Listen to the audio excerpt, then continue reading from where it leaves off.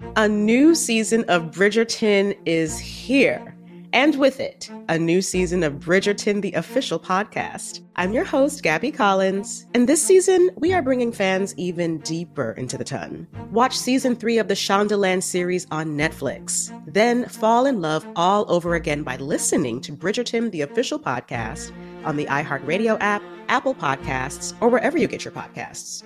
Subscribe to catch a new episode every Thursday. Bean Dad, The Dress, 30 to 50 Feral Hogs. If you knew what any of those were, you spend too much time online. And hey, I do too. 16th Minute of Fame is a new weekly podcast hosted by me, Jamie Loftus. And every week we take a closer look at an internet character of the day. Who are they? What made them so notorious? How did the internet or the algorithm choose them? And what does a person do when they're suddenly confronted with more attention than the human psyche can handle? Listen to 16th Minute of Fame on the iHeartRadio app, Apple Podcasts, or wherever you get your podcasts. Hey girlfriends, it's me, Carol Fisher, back with another season of the global #1 podcast, The Girlfriends. Last time, we investigated the murder of Gail Katz. This time, we're uncovering the identity of the woman who was buried in Gail's grave for a decade before she disappeared. Join me and the rest of the club as we tell her story. Listen to Season 2 of The Girlfriends, Our Lost Sister on the iHeartRadio app, Apple Podcasts, or wherever you get your podcasts. It's like the police knew who he was before they got here. From iHeart Podcasts. The medical school dean at USC was leading a secret double life. She's breathing right now? Yes, she's absolutely breathing. I'm a doctor, actually. A story about money, power, and corruption. When people fall in line, they fall in line. Looking back, I realized, everyone knew. I'm Paul Pringle, an investigative reporter for the LA Times. Listen to Fallen Angels, a story of California corruption on the iHeartRadio app, Apple Podcast, or wherever you get your podcasts. Family Secrets is a production of iHeartRadio. Hi, Family Secrets listeners. It's Danny here to share a bit of exciting news with you before today's episode. We just found out that our podcast is a nominee for the Webby People's Voice Award in the category of Best Series. This is a huge honor, and honestly, it puts a spring in my step as I walk alone each day down into my basement to record my conversations with my amazing guests. Podcasts can be a bit like the sound of a tree falling in a forest. You know, is anyone listening? Does it really exist? So here's the thing. This is the People's Voice Award, so you get to vote. It would mean so much if you'd go to vote.webbyawards.com and cast your vote for Family Secrets. Thank you so much for hearing me out. I love you guys. Now, on with today's episode.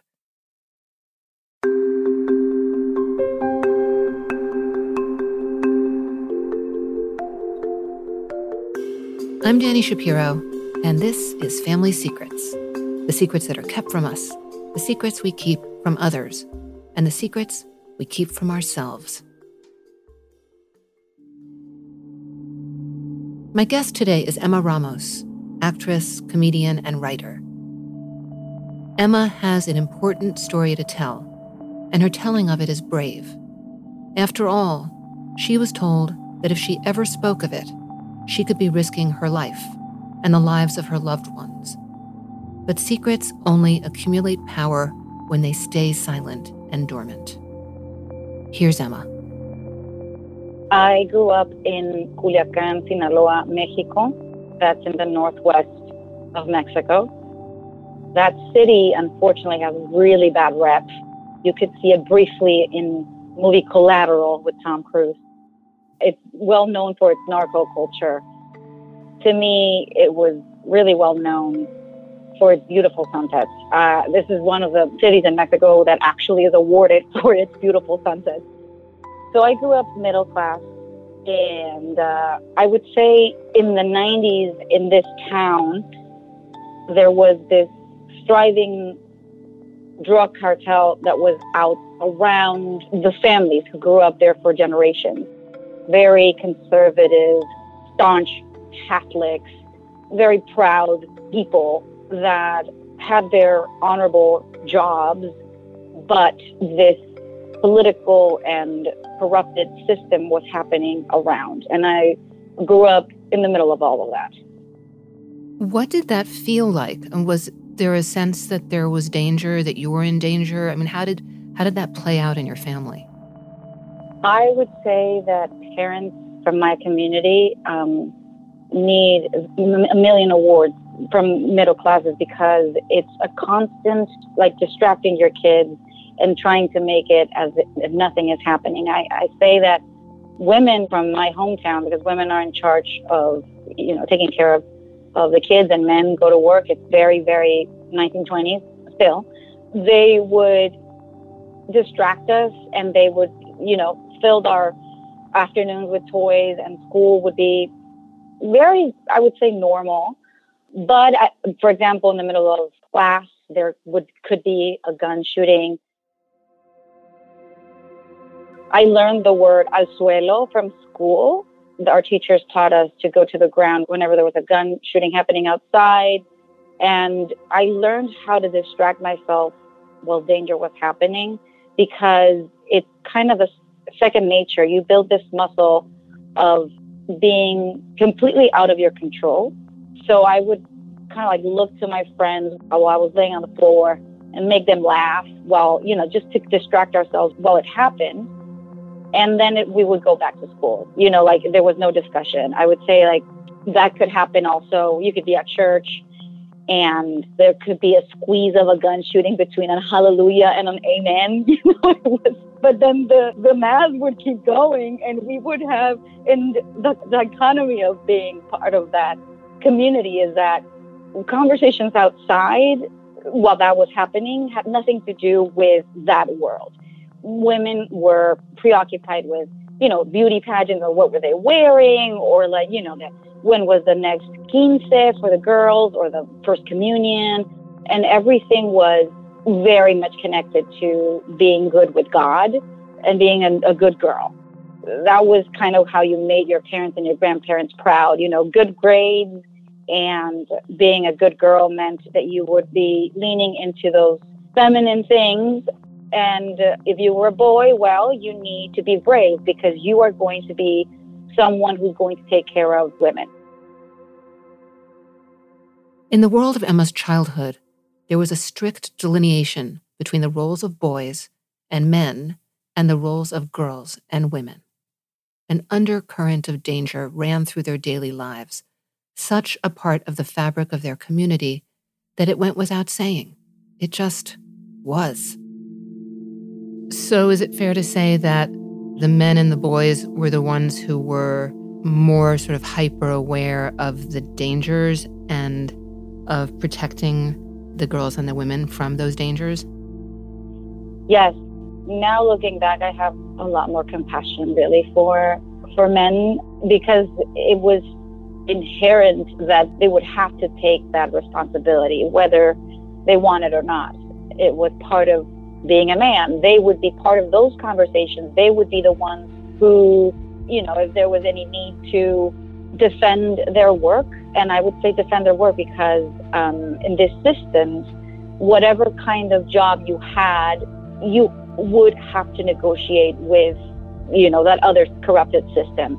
Example, you would have to pay a certain amount of your income to these people just for them to leave you alone. And if not, if you were that guy, I have a friend whose brother tried to just defy that reality and was murdered.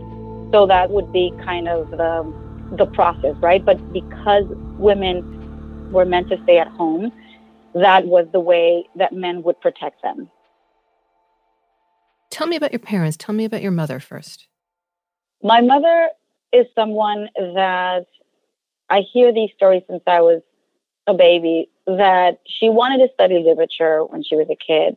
She couldn't go to Mexico City to study literature because she had to decide and start a family. She started her family when she was 21. She was very young. She's the second of 6 kids. And she grew up very quickly because of she became a mom at a young age and she couldn't continue studying. And her entire life and happiness was about making her home as beautiful as possible, as perfect as possible. She takes a lot of pride in not talking about violence and not talking about the ugly stuff, how she calls it. She's also very, very proud of the way she copes with life. In fact, before this conversation, Danny, I just wanted to double check things with her just to see if my memory was right. And she has this thing where she purposely forgets. She tells me that she doesn't remember things that she doesn't want to remember. And that's the way she just chooses to be happy. Every day she chooses to be happy. And that's why certain moments and certain pictures go to the trash and we act like it didn't happen. And that's the way I respect her life. Yeah. Yeah, that's so interesting, Emma, because like really one of the predominant themes in this podcast is that what you just described your mother doing is actually impossible. Like you can't just decide not to remember something, or secrets go into corners, or things that we don't remember, that we choose not to remember, they kind of stay there in a way. They never completely disappear. So it's so interesting. I mean, I can completely understand someone doing that. I mean, especially in circumstances where the way you're describing it, it sounds like your family and your whole community were so surrounded by, things that were really frightening and encroaching and threatening. Yes, and I'd say that there's something strange about sharing this with you. There's a thing about language also that I have to be aware that I feel like because I'm sharing this in English, I am sort of protecting them, because if I would say it in Spanish and if they would understand what I'm saying, they would be very annoyed. They would feel that I am kind of ill-mannered by just exposing something that's not good about where I was from, right? There is a misunderstanding of being grateful, and they've built this quilt of emotions. And that's why I feel sometimes hesitant to even share realities. But I find certain anecdotes so telling. For example, I remember this during Christmas. She was the one in charge of buying all the presents because my dad would make the money and she would do the house things, which involved being Santa. So there was this particular Christmas, she went to the supermarket, had all the gifts in her car, and then two kidnappers approach her with guns, like pointing at her head. They would just kind of like wanted to kidnap her and like steal the car and steal the gift, and God knows what they were going to do with her. So she ran outside. She tried to negotiate with them, screaming, and she ran back to the supermarket. So these guys just stole the car with the toys.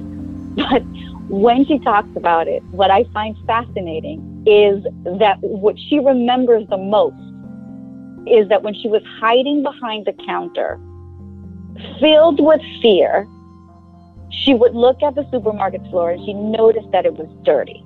So she's like, that floor was so dirty. And I was distracted by all the dirtiness and all the hair that was on the floor. And that was happening while the cashier said, we need to call her husband. So now the superhero and the savior came, which is Dad, right? Which is another human being who gets a call that his wife, just dealt with that, and he has to come and save her. And we as kids I know this story now as an adult, but back then I didn't know what happened. I just remember seeing Mom coming back from who knows where and just shutting down and not telling us anything. And then, I believe that Christmas they organized somehow getting our toys. But I find that detail for some reason so telling of the women from my city. Well, yeah. I mean, you're describing this amazing coping mechanism. It's not that different from the way you described telling jokes and making people laugh during school when you had to, what was the word, when you had to go down on the floor? Al suelo, when we had to go down, yeah. Yeah. I mean, you're down there and making people laugh and sort of doing what you can do to not be thinking about what is actually happening. And your mother in the supermarket is looking at the floor and the dirt and the grime, and it's sort of what she can do to not be completely freaking out about what just had happened to her. We don't decide what our coping mechanisms will be. We don't get to choose, oh, I'll be the funny one, or I'll focus on the small detail to avoid seeing the big picture. Some coping mechanisms are healthy and others are self-destructive. Whatever they are, they're an attempt to control an uncontrollable environment.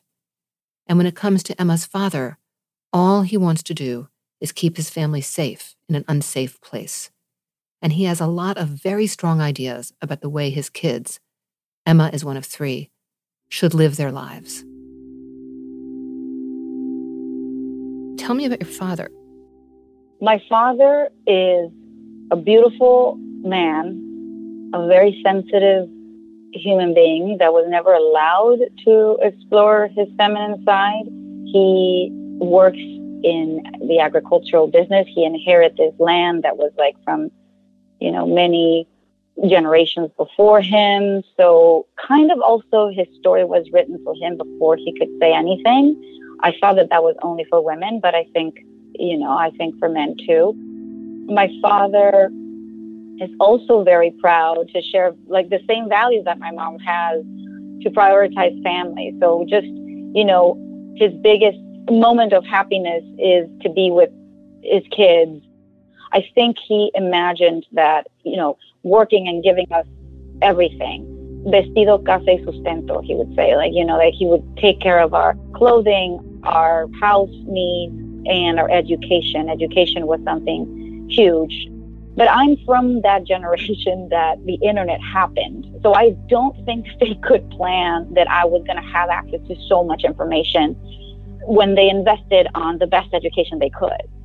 So I think that Dad, I clearly remember graduating from college, having all these dreams where I would see finally that we had in Mexico at the time only one female senator. And I remember meeting her, Josefina Vázquez Mota, and being so connected to her thinking and reading Isabel Allende and understanding that there was a way in which women could also vent their truth and would be paid for it. And coming back home and telling Dad that I would want to pursue that, and him being extremely confused and afraid that meant that I would not learn how to cook, because I've never learned how to cook. I can't cook anything. But his advice would be, you should start to learn how to cook, because that's what's next. You have the best education, therefore you are connected to this group of people. Thank God I did everything so you could be safe while growing up.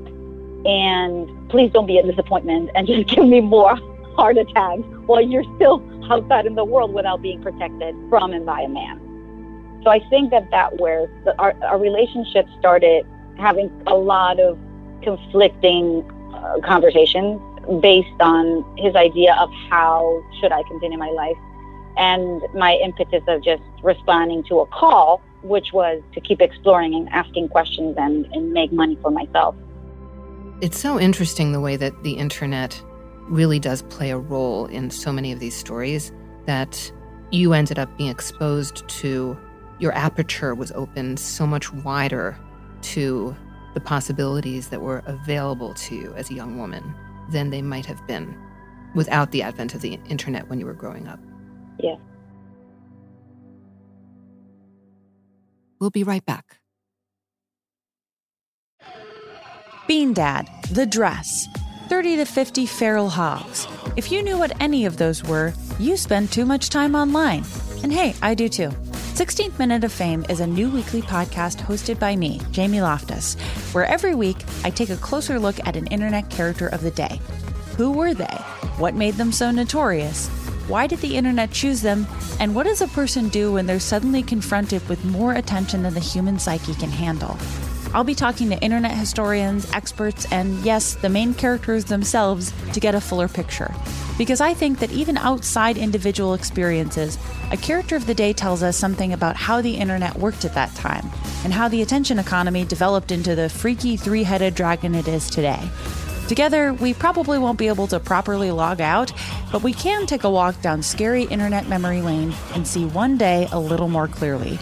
Listen to 16th Minute of Fame on the iHeartRadio app, Apple Podcasts, or wherever you get your podcasts.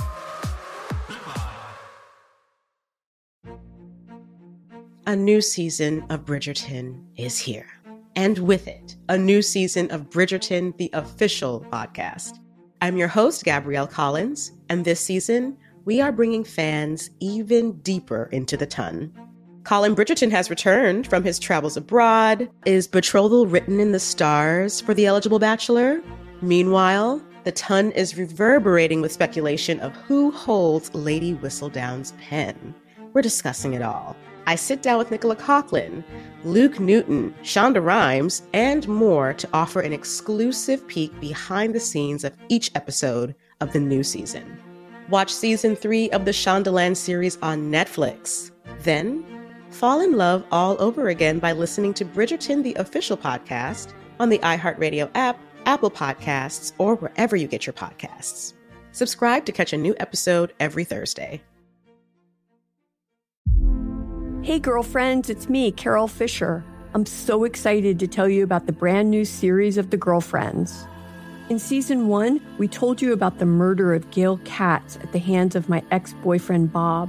At one point, a woman's torso washed up on Staten Island and was misidentified as Gail. She spent 9 years in Gail's grave, and then she just disappeared. It's almost like it's become this moral obligation to find her. And that's what we're going to do. Find this missing girlfriend and tell her story. With the help of some of your favorite girlfriends from season 1, like my producer, Anna. Oh my God. My friend, Dr. Mindy Shapiro. Hi, it's Dr. Shapiro, and I'd like to speak with the Deputy Medical Examiner. And of course, Gail's sister, Elaine Katz. Having no closure, it kills you. Join us as we try to solve a 35-year-old cold case. It's not going to be easy, but it's going to be one hell of a ride. What? I can't believe this. Listen to season 2 of The Girlfriends, Our Lost Sister on the iHeartRadio app, Apple Podcasts, or wherever you get your podcasts.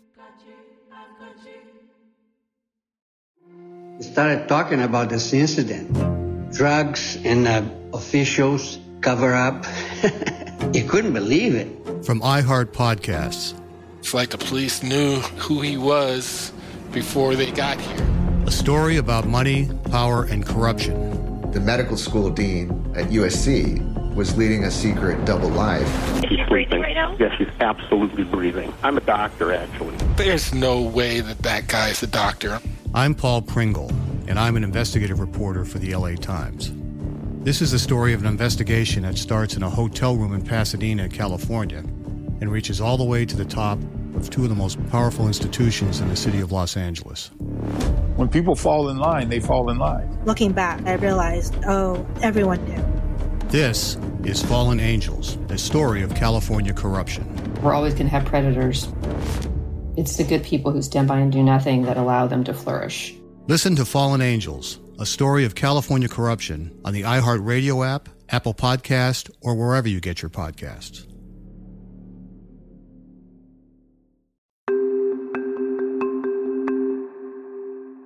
So Emma hustles. She has big dreams.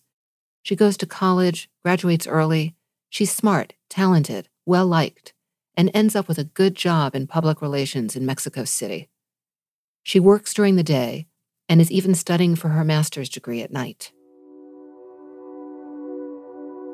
Tell me what happened about 15 years ago, one evening when you were on your way from work to your classes. So now knowing that Dad was not happy about me continuing and pushing to be the next senator in Mexico. But even if we fight, he loves me. So he allowed for me to work on this job in Mexico City. One of those things where I got away with pursuing my career, but obviously I had to call Dad every Saturday and like all of this mechanics around having him at ease, that his little girl was, doing the right thing and just working and balancing the fact that I wanted to be this superwoman, to simplify that term. So while I was doing that, being a superwoman at that time. And you're how old? I'm 21 at the time. I was truly, truly young to have this position at the company as a director, and also studying my first master's. Kind of my mind was in that, drinking that juice, that there was a possibility of young women being parts of politics and doing something for themselves other than just being there because they were women and they were pretty, or whatever men thought that we were. Men from my generation would say that I got that far in my profession because I was pretty, and I would be so livid. So with that thrive and anger, that's why I was like, I will keep studying, and my focus was like first this master's, then the PhD. And Mexico City, this was the time where Fox was president. And I just mentioned him because when we say Mexico is a dangerous country, it's just so general. It's not. It's like any other country. It really depends on the moment in politics. We had a president for the first time from a different party. Mexico is a country who had 71 years PRI was governing, which would be the equivalent of the, Republicans. And then we had Fox for the first time. So the political temperature and violence of the city was different. That's why there were certain things called express kidnaps. An express kidnap has nothing to do with being the daughter of a mogul or an ambassador. It's a method of abduction in which a victim is targeted, abducted, often violently, and held captive for a quick, small ransom, either from the victim's family, employer, or most often, ATM machines. I usually, to go to school, would take a side taxi to be cautious. But that day, I believe I had an exam or something, and the traffic was impossible. So I took a cab from the street, which you shouldn't. But my focus was in becoming the next senator, so I had to go to class. So as soon as I got into the car, I'm giving you these details just to paint the picture of how distracted and focused I was. So kind of like how my mind delayed a lot of the things that happened. I absorbed them in a delay because I was on the phone still dealing with my job, and I had in my hands paperwork from school.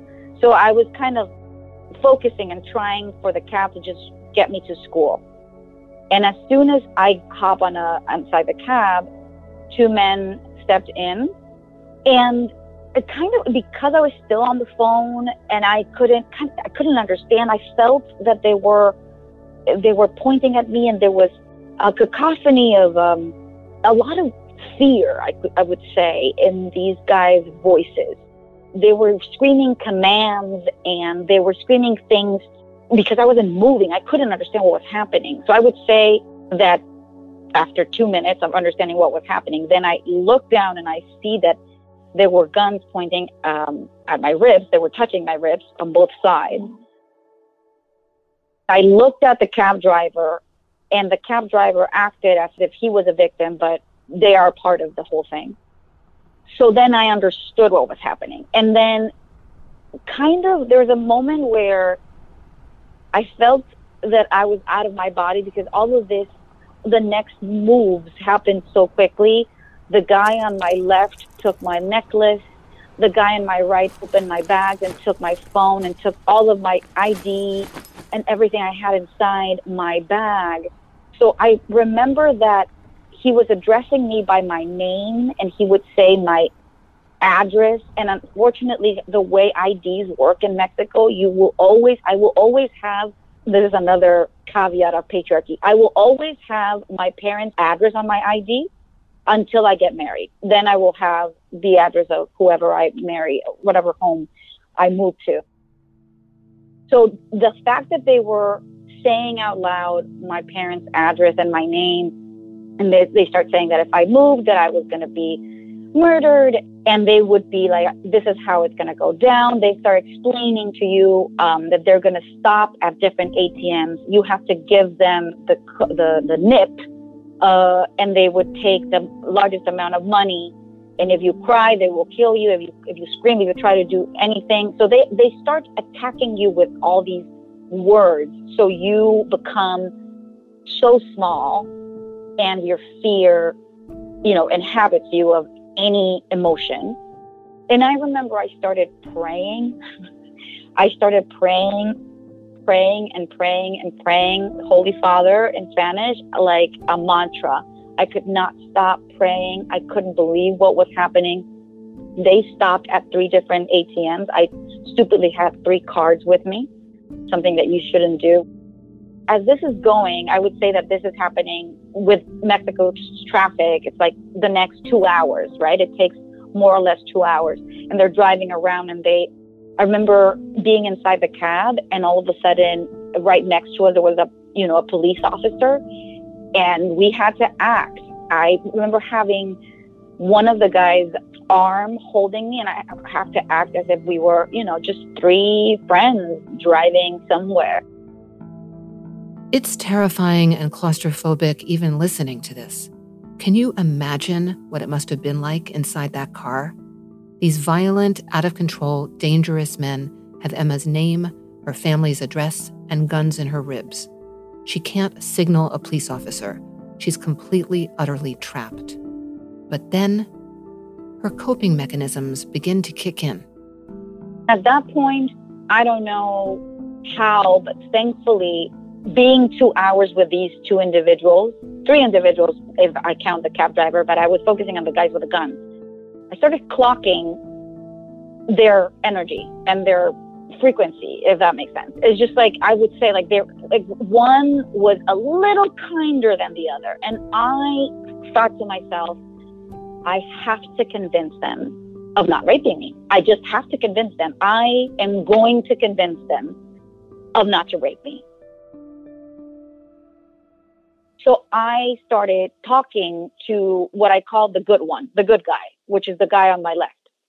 The guy on my right, which was the bad guy, would go outside and get the money from the ATM. And the guy on my left, I started just engaging and looking at his eyes. And every time the guy on my right would hop outside and get the money, I would talk to him and I would look straight to his eyes and be like, I know you have a sister. I know you have a mother. There's someone, a girlfriend, someone in your life looks like me. Look at my eyes, put her in my eyes. Look at my eyes, put her in my eyes. You don't, it's okay. You've raped enough women. It's okay. It's just going to be this one. I swear to God, with this one that you let go. So I started kind of trying to make him see me as someone he likes, he loves, he would have compassion towards. And I don't know if this makes sense to you, and this is very physical. I think that this is very physical because I would feel the guns, the way it just pushed my ribs. For the guy in the left, the metal or whatever it was made with started having a little bit more ease. So I would say to myself, okay, so at least this guy maybe is going to help me out when the time comes, because the nature of this is once they take all the money, then they move to a different place, which is they go outside the city, and that's where it happens. So with the last guy, he got upset because he couldn't take money from the last ATM. So he starts yelling. And he starts getting really annoyed and saying really horrible things. That's what he was going to do to me. And I don't know where I found this strength, but I just fought him back with the same level of my voice. And I just screamed back at him. And I said, do not be an idiot. This is my nip. Just press it correctly. Just press it again. And this is my nip. Write it.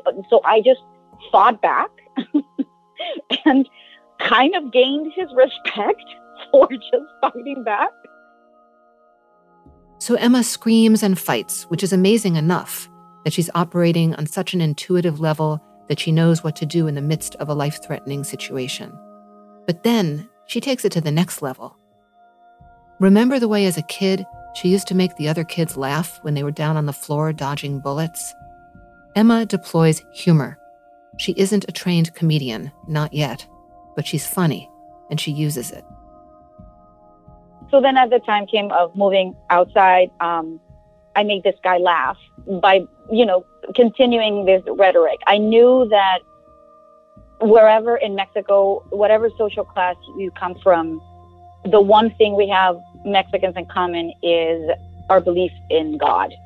The Catholic system has done really horrible things and some great things, which is we all believe when we die, we're going to go somewhere and we can be forgiven and the next life will be better. So with that story, I just told him, and I was like, listen to me. My mom, and this is true, my mom is very religious. She's very connected with the Vatican. If you don't rape me, this is what I'm going to do. And I started just talking about how I was going to negotiate a pass for him to, to have a little, just like a Nintendo game, just to have a mushroom when you are playing Mario or whatever. I was like, I'm going to give you a point if you let this one go. So once he laughed and he basically said, listen, I've never, ever encountered anybody that has first talked back to me, secondly made me laugh. So I'm just going to give you a chance. So they let me go. They said, okay, we're going to let you go, but remember, we have your address and your parents' address. If you look back, we're going to still point a gun at you. So you're going to walk. You're going to have to count to 11. If you report us, they give you all these instructions. We will come and murder you. So don't play funny, and don't forget to negotiate. Don't forget my point in the sky. So I walked. And I counted to 1,000.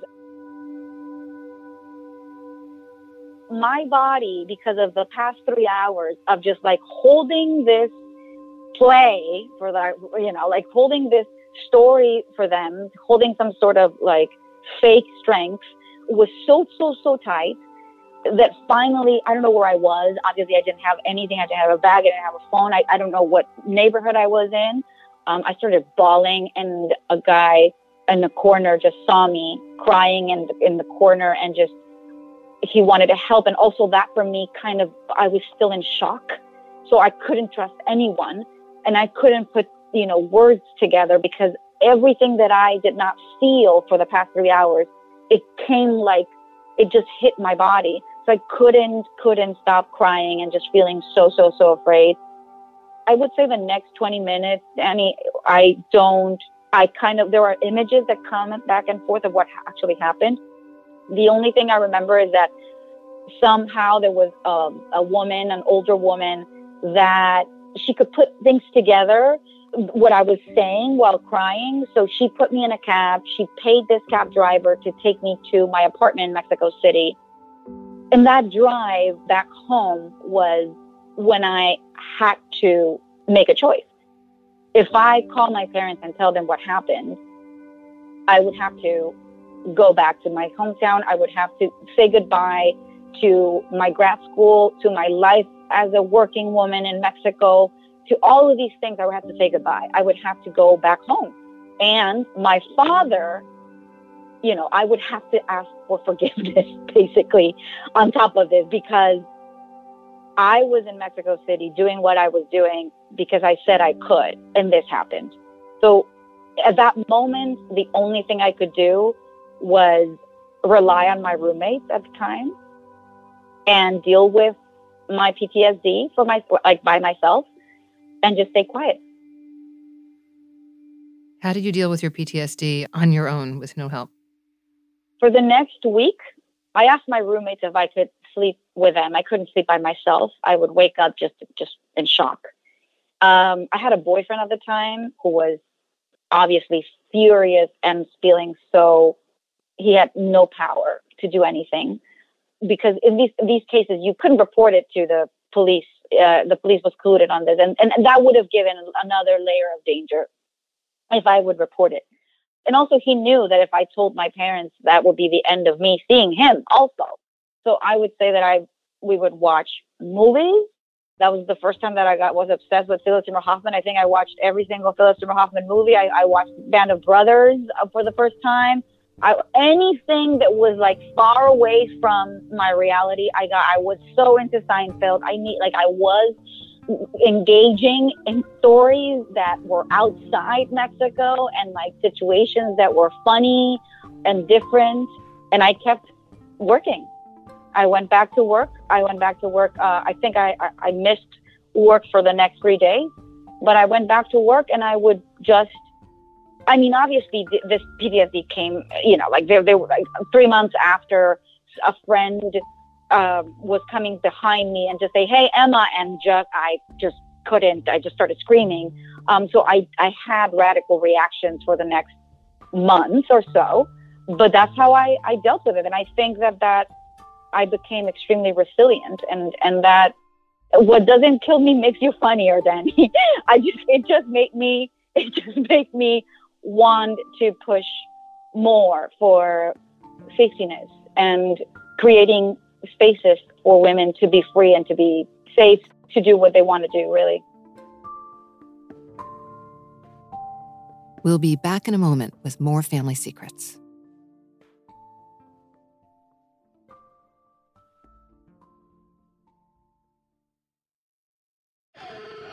Bean Dad, The Dress, 30 to 50 Feral Hogs. If you knew what any of those were, you spend too much time online. And hey, I do too. 16th Minute of Fame is a new weekly podcast hosted by me, Jamie Loftus, where every week I take a closer look at an internet character of the day. Who were they? What made them so notorious? Why did the internet choose them? And what does a person do when they're suddenly confronted with more attention than the human psyche can handle? I'll be talking to internet historians, experts, and yes, the main characters themselves to get a fuller picture. Because I think that even outside individual experiences, a character of the day tells us something about how the internet worked at that time, and how the attention economy developed into the freaky three-headed dragon it is today. Together, we probably won't be able to properly log out, but we can take a walk down scary internet memory lane and see one day a little more clearly. Listen to 16th Minute of Fame on the iHeartRadio app, Apple Podcasts, or wherever you get your podcasts.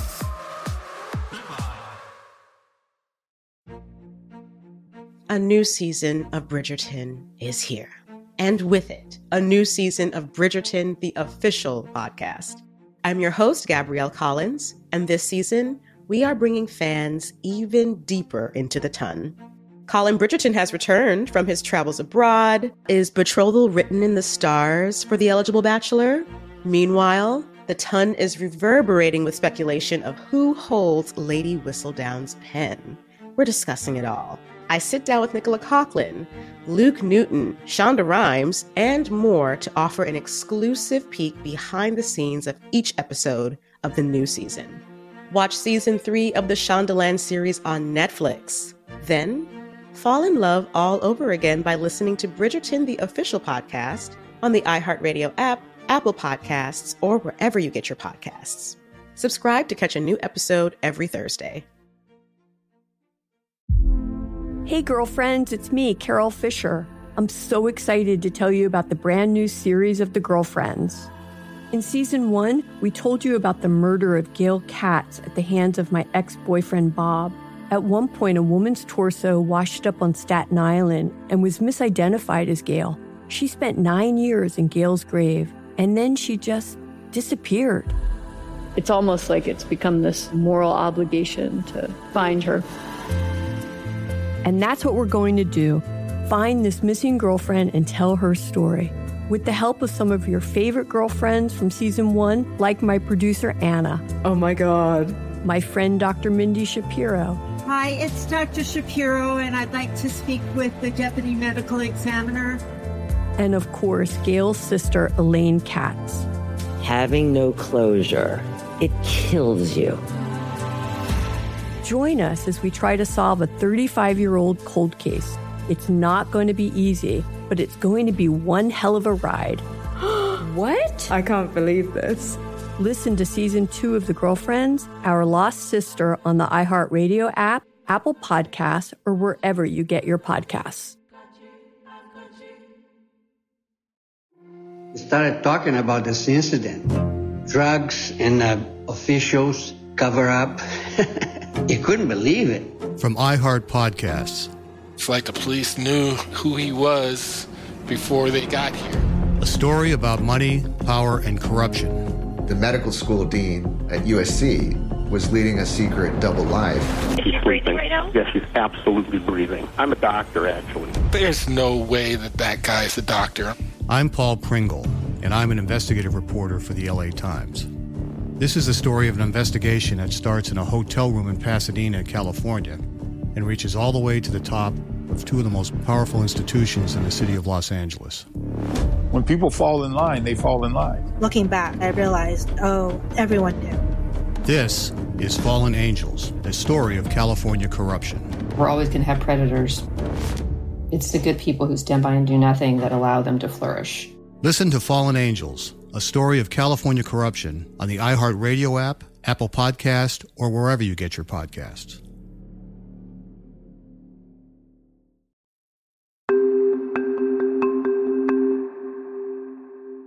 When it comes to telling her family, Emma is in an impossible position. To tell means that she might be putting them in danger. To tell also means that she'll be curtailing her own life. Her protective father, who hadn't wanted her to work and live in Mexico City, will force her to come home and learn how to cook and run a household. So she lives with her PTSD and just pushes through, deals with it. Her life thus far has taught her to pay attention and do whatever it takes to get ahead. She hasn't considered whether she loves what she's doing. She's just trying to move forward. I think I've had delayed reactions all over my life because of this way of growing up. And comedy and acting came as a delayed reaction because the propeller, the senator in me and that was the only thing I knew back then that would give voice to my questions and my observations about injustice in the place where I lived. And the propeller and the path was set. That happened. And I kept going because that was the way to be involved. That was keeping me in the conversation. I was not benched. I was still in the game. I remember that another job I had right before I decided to move to New York and become a comedian and an actress, I had another big job for the government in Mexico. And there was a delayed reaction to all of this because in one of these trips to New York, work trip to New York, I had at the time the money that none of my friends had, because I worked from a very early age because that was what my plan, my independence and my freedom was a priority for me.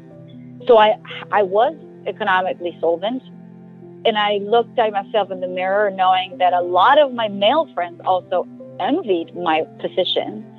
And yet I saw so much emptiness because I had to adjust my truth to be seen. And by adjusting my truth was this suit. I had this Louis Vuitton, bag, and these the stilettos and all of these things I carried. And I was walking back and forth to the New York Stock Exchange and all of this exterior persona that they taught me that that's how women are independent and that's how we have a voice. I could never say how I really felt. I also have worked my muscle of being invisible when I had to be invisible in order to keep a job. I knew that I got so far in the game because I knew how to play it. And the way how to play it is to navigate around who's in power. And who's in power is these men at the time that had this need to accumulate wealth no matter what, and to see women as props. So the decision to do what I do now truly came as a need to have fun. I said to myself, I've done so much. Can I have recess now? I always say, I had a childhood of an adult, and now as an adult, I'm living like a child because I worked so hard for that. So many of us who become artists, writers, creatives of all kinds come to this kind of crossroads, especially women. How do we become authentic, do what we love, find our own voices? Emma realized that empowerment didn't come in the form of expensive handbags and stiletto heels. True empowerment came in learning to fully inhabit her own self. I would never forget the first time I was walking to a play. And I was like dancing in the morning and rehearsing and singing and sitting outside. This was at Soho Rep. So you know where Soho Rep is in New York City. It's not the Ritz-Carlton, it's a very small theater where rats probably are going to appear in one of your shows. Well, the previous Soho Rep, not the one that is now. But I would feel this joy, this secrecy of like, I cannot believe that I have the privilege to enjoy myself and to just express these words where I feel them. And I felt while living all of this, it came again as an afterthought, as a delayed reaction of all of this, understanding that this privilege that I called is called coming from a patriarchal society and never having a chance to just be. Yeah, I love that. It makes so much sense. And I can think of little that's more expressive than comedy, really. That ability to speak some sort of like truth so deep that it's funny, or to make people laugh, which is actually a through line in your whole story. I mean, you talk about that from the time that you're in grade school, and then it saves you when you're in the car with the kidnappers. Yeah. That just makes a lot of sense. You were 21 when this attack happened, this kidnapping. How old were you when you made the move to New York? I was 27. How old are you today? 37 this year. So for all these intervening years, Emma heeds the kidnapper's warning. She never tells her family. She never tells her parents. But then, during the COVID-19 pandemic, Emma returns to Mexico to quarantine with her family. Her father is ill, and she's there to take care of him. And the thing about secrets is, they have their own energy, even if it's years, decades, lifetimes, centuries. Eventually, they come out.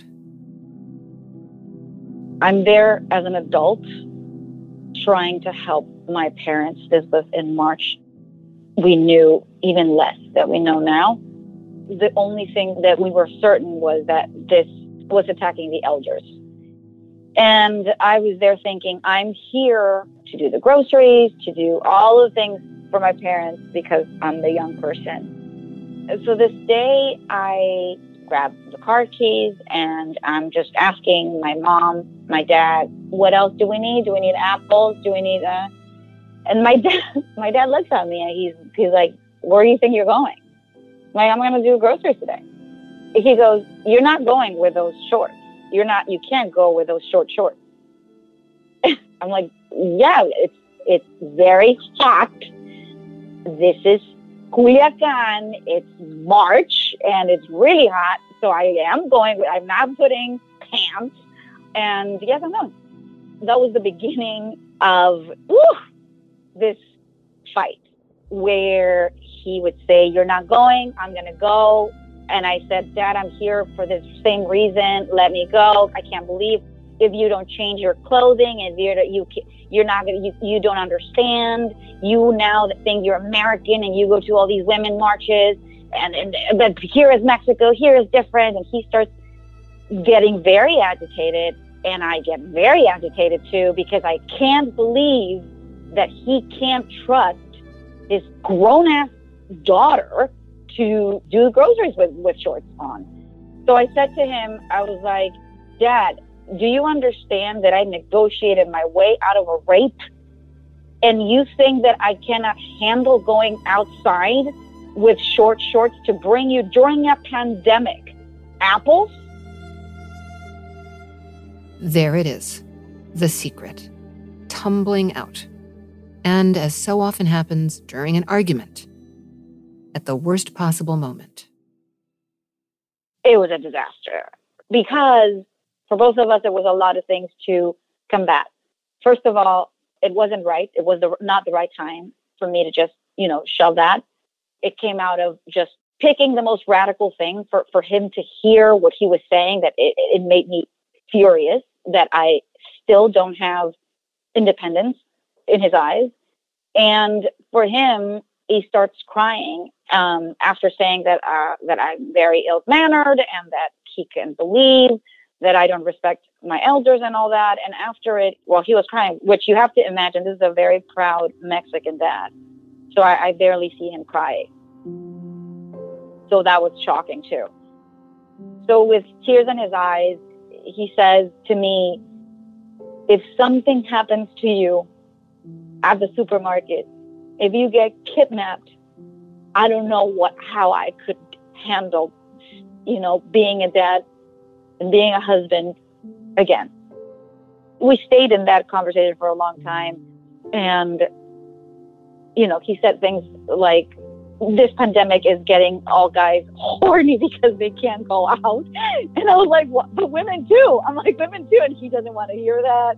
I mean, from that extreme to just coming together to agree on disagreeing. No matter if I dealt with that, no matter if he still thinks that I was very lucky because I was protected from God. This had nothing to do. The fact that I wasn't raped, the fact that I'm still alive, had to do with God protecting me.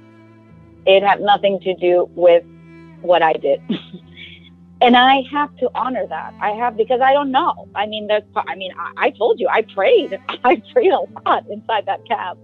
So I feel like for the next 20 years, that's what I'm still dabbling with, all this like mysticism and belief in God and like what is you and what is God really in terms of protection. Emma and her dad are likely never to see completely eye to eye about what happened in Mexico City and the reasons why the kidnappers let her go. He believes God protected her, and she may believe this too, but she also knows that she handled herself in a way that got her out of that car. Both and, not either or. During the years where you obeyed the command of the kidnappers to never tell, was that difficult for you to not tell? How did that sit with you? And then how does it sit with you now that you did ultimately tell your parents what had happened? It's not easy, really. It's really not easy to be open about a secret when your parents are still alive. I would feel very, very responsible. It's so funny because they've protected me for so long. And I think there's a moment in my life that it was okay to be mad at how things are and to point fingers and to sometimes feel like a victim and sometimes feel, rage. But to be completely honest, now that I'm at a different moment in my life and that they're older, it would really hurt me if I took years from their life by now knowing. Now, I don't think that's true. I think that is just something I've learned somewhere, that these truths sometimes it's very difficult to carry them. I'm no longer that kid that just wants yearning for an applause and, to bring them A+ grades. I know that, but that girl is still in me. That girl is still in me that I want them to be happy. Right now, I don't know when this is going to go out, when this story is going to come out, I'm still kind of like, because I am coming from a world that goes from generations behind, that this is something you don't do. You do not tell these stories. You do not share secrets. Because that's the way you protect legacy. That's the way you keep things going, moving forward. And to this day, Danny, this is so naive of me, but I still think that these guys live there and that they still have my ID because this is the way I grew up. I have tons of anecdotes of growing up this way. I remember being pulled out of a beauty pageant contest, like a small town, the beauty pageant contest, because my dad received a call. And this is a town where there were kids. If a narco would like the girl, they would kidnap her and disappear. There were families who moved somewhere else. They would move to San Diego, they would move to the States to hide from them if a guy liked a girl. So this is not kind of like, oh, cute, and funny for an end of a horror story. Like, these are stories that I lived I would love to say that it makes me feel like I took a, weight off of me, but I don't. I don't feel that way. I don't feel that way because we are not in a different world. My sister still lives there. I have nieces and I have a lot of friends that live there. I'm the only one that lives outside. I'm the immigrant. I'm not first generation. I am the immigrant. This world is still part of my everyday calls. So I would feel so bad if I do anything to disrupt their peace. Does that make sense? I hear this so often from guests on this podcast. One of the most profound reasons to have a secret, to keep a secret, is that we don't want to hurt one another, especially in families. But you know where I'm going with this. And yet. After all the years of silence and the complexities of life in the city where Emma's family still lives, even though Emma's father may not be able to fully process what happened, it brings them closer together. He said things to you. I mean, you saw him cry, and the word that crossed my mind when you were describing that was you saw your father as vulnerable. Yes. And his love for you making him vulnerable, which is what being a parent does. Somebody once described it as, walking around with your heart outside your body once you have children. And that's what I heard.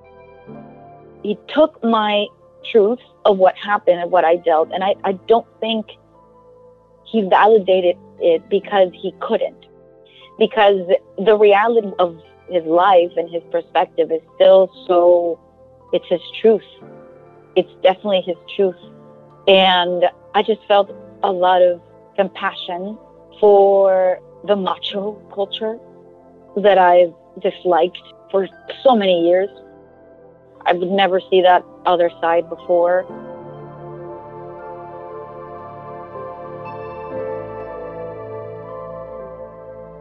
Family Secrets is a production of iHeartMedia. Dylan Fagan and Beth Ann Macaluso are the executive producers. Andrew Howard is our audio editor. If you have a secret you'd like to share, leave us a voicemail, and your story could appear on an upcoming bonus episode. Our number is 1-888-SECRET-0. That's secret and then the number 0. You can also find us on Instagram at Danny Writer, Facebook at facebook.com/FamilySecretsPod, and Twitter at FamSecretsPod. And if you want to know about my family secret that inspired this podcast, check out my New York Times bestselling memoir, Inheritance.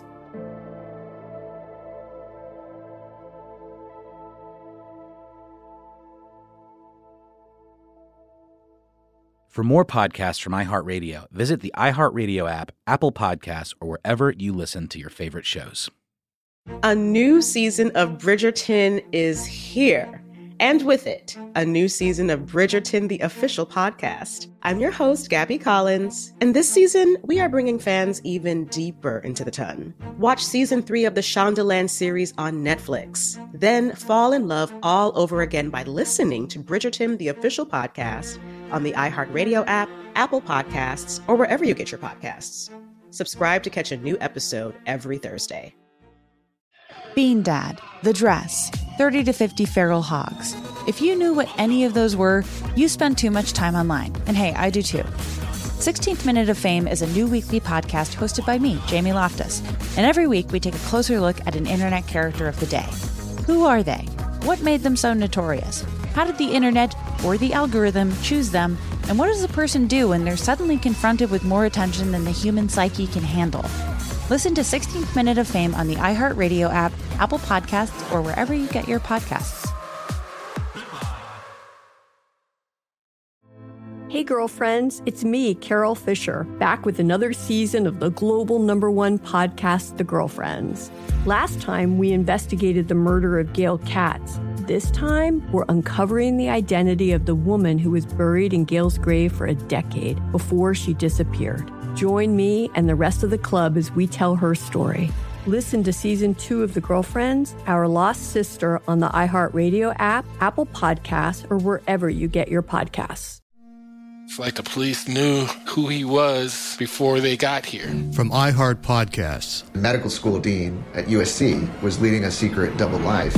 She's breathing right now? Yes, she's absolutely breathing. I'm a doctor, actually. A story about money, power, and corruption. When people fall in line, they fall in line. Looking back, I realized, oh, everyone knew. I'm Paul Pringle, an investigative reporter for the LA Times. Listen to Fallen Angels, a story of California corruption on the iHeart Radio app, Apple Podcast, or wherever you get your podcasts.